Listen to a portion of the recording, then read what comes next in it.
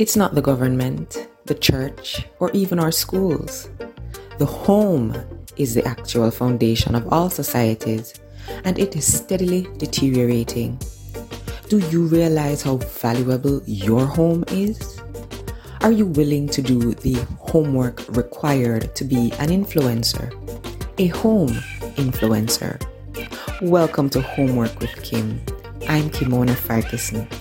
And together we take a candid look at our homes and the work we need to do within its four walls and in our families in order to fulfill our God-given assignments. Just look around, you see it. We have some homework to do, so let's get started.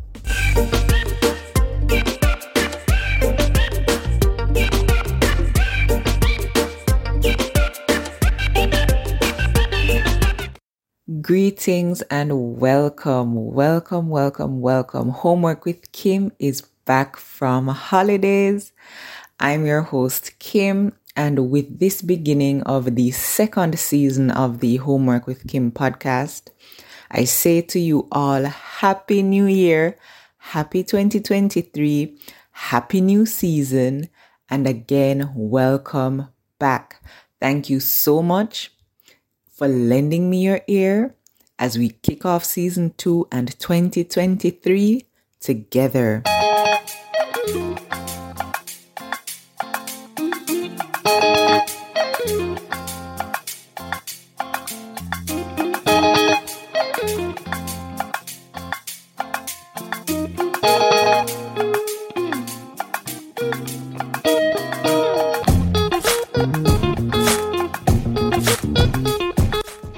It's a new season and a new year, as I said before, but our homework is still the same.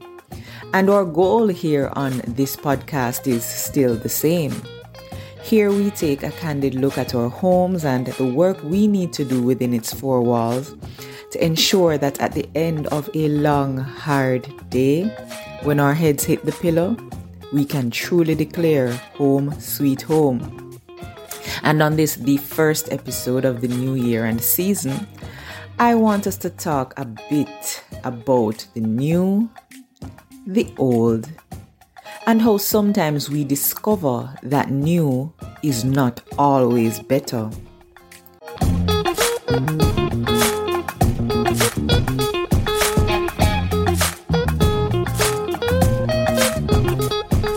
I know we often hear it said, out with the old and in with the new.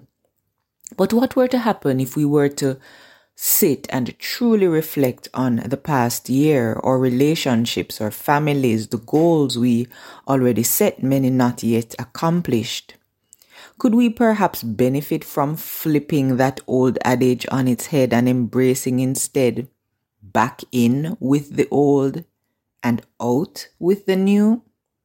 Let's talk a bit about that before the ink dries on those New Year resolutions.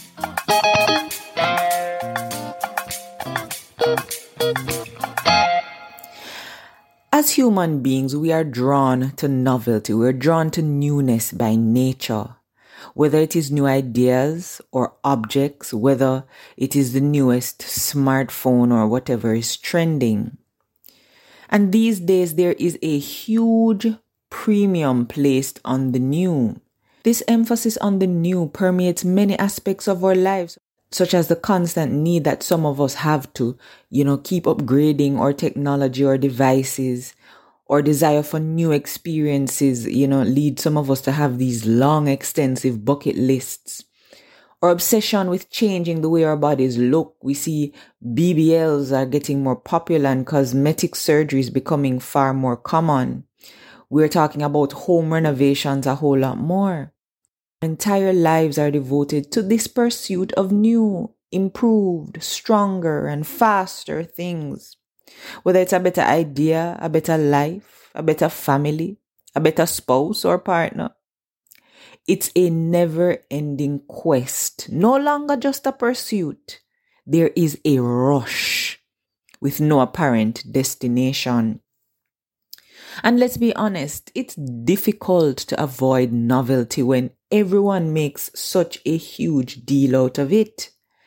But friends, this does come at a high cost. You see, it encourages us to get rid of items that would take a little more work.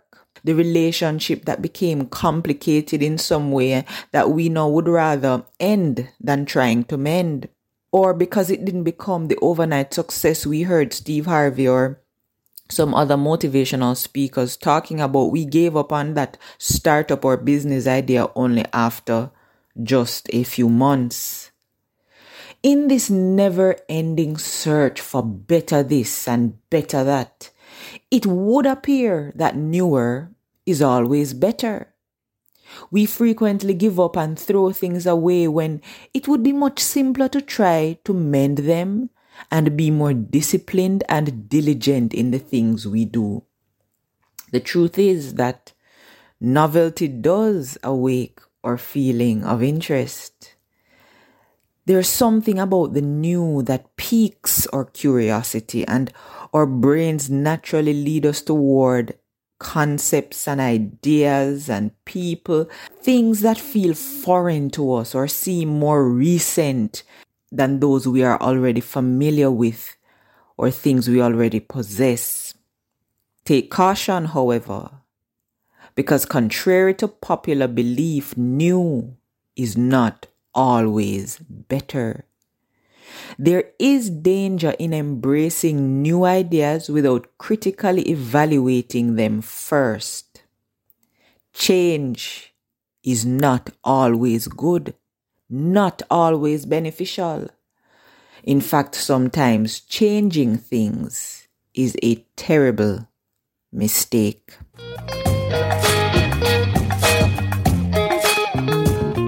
Sometimes we make a terrible mistake omitting the old. History teaches us that even the most unexpected inventions draw from and build upon past achievements, the old, and more importantly, from past errors. If we look closely at how innovators have conducted their work, we will discover that it is more important to develop a solution that fully satisfies the need than it is to look for the new. In order to get improvements, they analyze the old, comprehend why it hasn't functioned, and then make a number of adjustments. As a result of such a process, we get the new and improved. Stay with me here. In the majority of circumstances, we may discover that what appears to be quote-unquote new is actually more than 80% old. The difference between the problem and its solution, or how to make it better, is where the newness lies. And our fixation with newness also creates waste, which is a problem. Because instead of encouraging us to consider repair, it encourages a mindset where we can just discard the old in favor of the new that replaces it. Now, I know, of course, this functions differently in various situations, because we acknowledge that there are instances where the logic of the old does not or no longer applies to a new situation, or where the old has brought about some unexpected problems, in which case it may be necessary to discard old principles in order to develop new ones. Afterwards, we could also need to consider what is working, what needs to be fixed, and finally what needs to be built from scratch. So without a doubt, innovation has some advantages. Newness has some advantages. And our attraction to novelty can be beneficial for our survival. However, friends, when we are overly drawn to novelty and newness in this rapidly changing environment and modern world that we now create families and raise children in, this will prove to be somewhat problematic. In the modern world, this novelty bias or lean or inclination toward the new or preferring the new over the old is a type of fallacy where we assume that something is superior merely because it is new. Undoubtedly, seeking the new occasionally has its advantages. As I said before, new, however, is not always better. Not every fresh idea will be superior to those that are more seasoned or older. So be wary of the new ideologies that are being promoted and we're being told to that they should be applied universally in society and in our homes without any modifications. Because in many cases, the individuals or groups supporting these fresh ideas are so deeply biased that they are unable to recognize any flaws and continue to support it. Friends, newer does not always equate to better. And no one should be surprised that family matters are such contentious issues in today's society. The family, far more than government or schools, is the institution we draw the most meaning from. You would have heard me say in the opening of this podcast, it's not the government, the church, or even our schools. The home is the actual foundation of all societies. Family shapes our identity, our language, and our assumptions of how the world ought to function from the moment we are born. We are first and foremost members of a family before we are citizens, before we are adults, before we are workers or voters. We are first part of a family. Then we consider parenting in the old versus new schools. I'm a millennial, and while our parents and grandparents' generation might not have been up on all the most recent and constantly changing information regarding installing all these complicated gadgets, or they didn't have an interest in supplying their children with non-GMO foods, there were many ways in which their parenting styles, yes, the old parenting styles, were better for family life than those of modern parents. Let's talk quickly about some old school parenting styles that we may benefit from making new again. They didn't schedule excessively. The notion that children need to participate in a whole lot of scheduled and organized activities in order to develop well and have a pleasant childhood wasn't accepted by parents in the past. I mean, little Mary might have, taken some piano lessons after school, and they might have allowed little Johnny, to play football during football season, but there was no continuous 12-month cycle of activities. There was more downtime for children. There's seemingly not much downtime for children in so many households today, and they are overworked and overburdened in every manner. Then parents may wonder why their children struggle. Let's take a page out of the old school parenting manual. Take some time to review your child's schedule to determine which activities are required and which are not. Also keep in mind, friends, that it is acceptable for your child to enjoy unstructured, quiet time to themselves. What is the result of that? More family time and less stress. I mean, that's how our parents raised us, and somehow we turned out just fine. Next, they didn't spend too much. They didn't overspend. Parents of yesteryear were much less likely to overspend and manage the family finances poorly. They didn't usually go over budget. They were frugal, they kept simpler homes, and they were less concerned with, updating their way of life and keeping up with the Joneses. As a result, that generation saved more money and had more stable finances. Now, I'm not talking about luxury now. I'm talking about stability. And of course, we can talk about, how times have changed economically and the impact of that. But generally speaking, there was this focus on living within their means. Number 3, they didn't make their children the center of their universe. Oh yes, they love their children as we do. But old school parents used to expect children to entertain themselves and make their own fun. Yes, the children received adequate oversight, but they weren't continuously showered with attention and praise that some of us modern parents seem to deem appropriate. They did not place their children at the center of everything.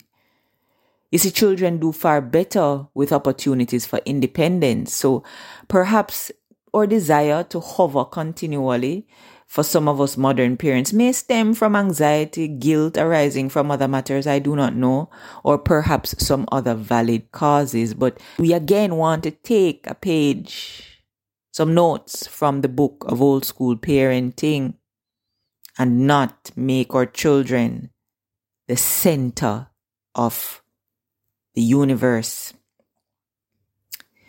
Next, they weren't afraid to discipline. You see, old school parents, they weren't afraid to mete out discipline whenever and wherever it was necessary. Those of us who were spanked numerous times during childhood for misbehaving can attest to this. I mean, was their parenting style always perfect? Of course not. But the thing with the new school is that the pendulum seems to have swung too far in the opposite direction, depriving our children of the kind of constant correction they require. Old school parents understood that children are not your best friends. Do we love them? Of course.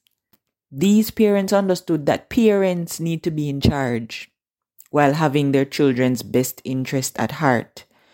And although it is vital for parents to explain, why there are rules and regulations in place, arguing or debating with your child can be counterproductive and teach them that they can have their way if they fight hard enough.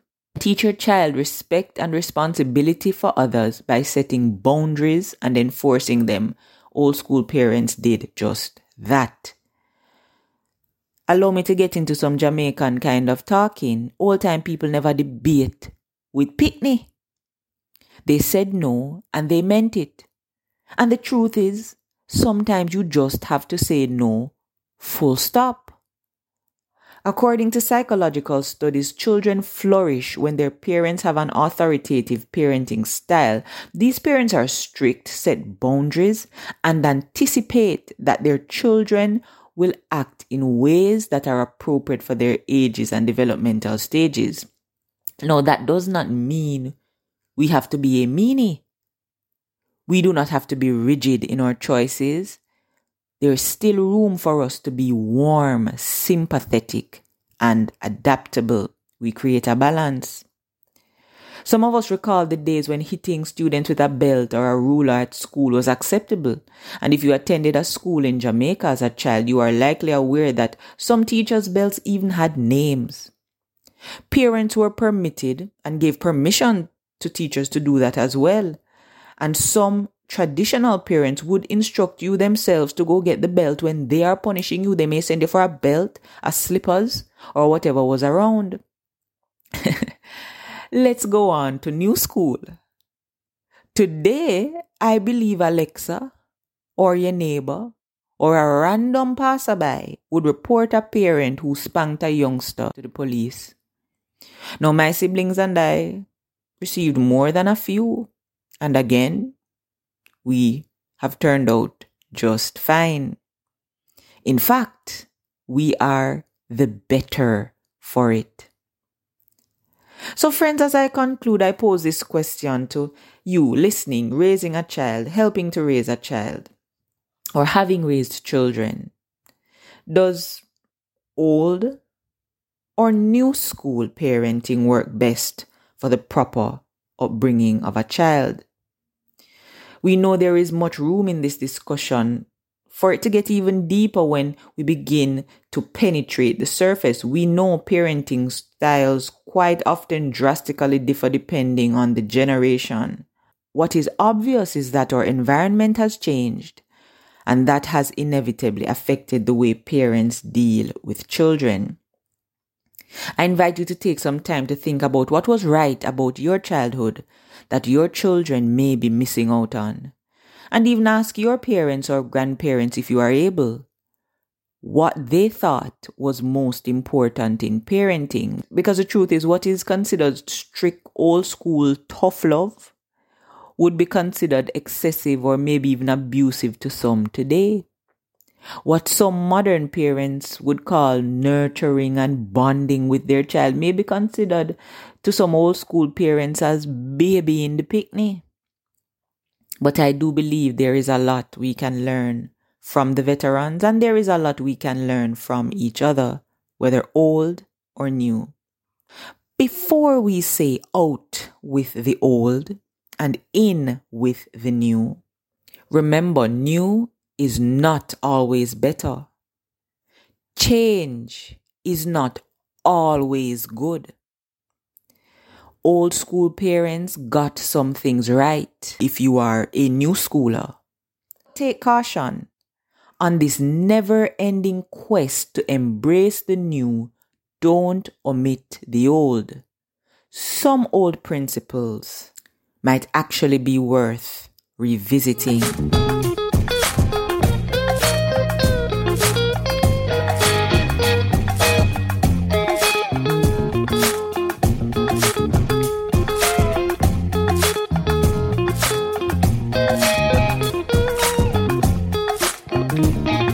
Thank you so much for lending me your ear and for joining me for this kick-off episode of Homework with Kim Season 2.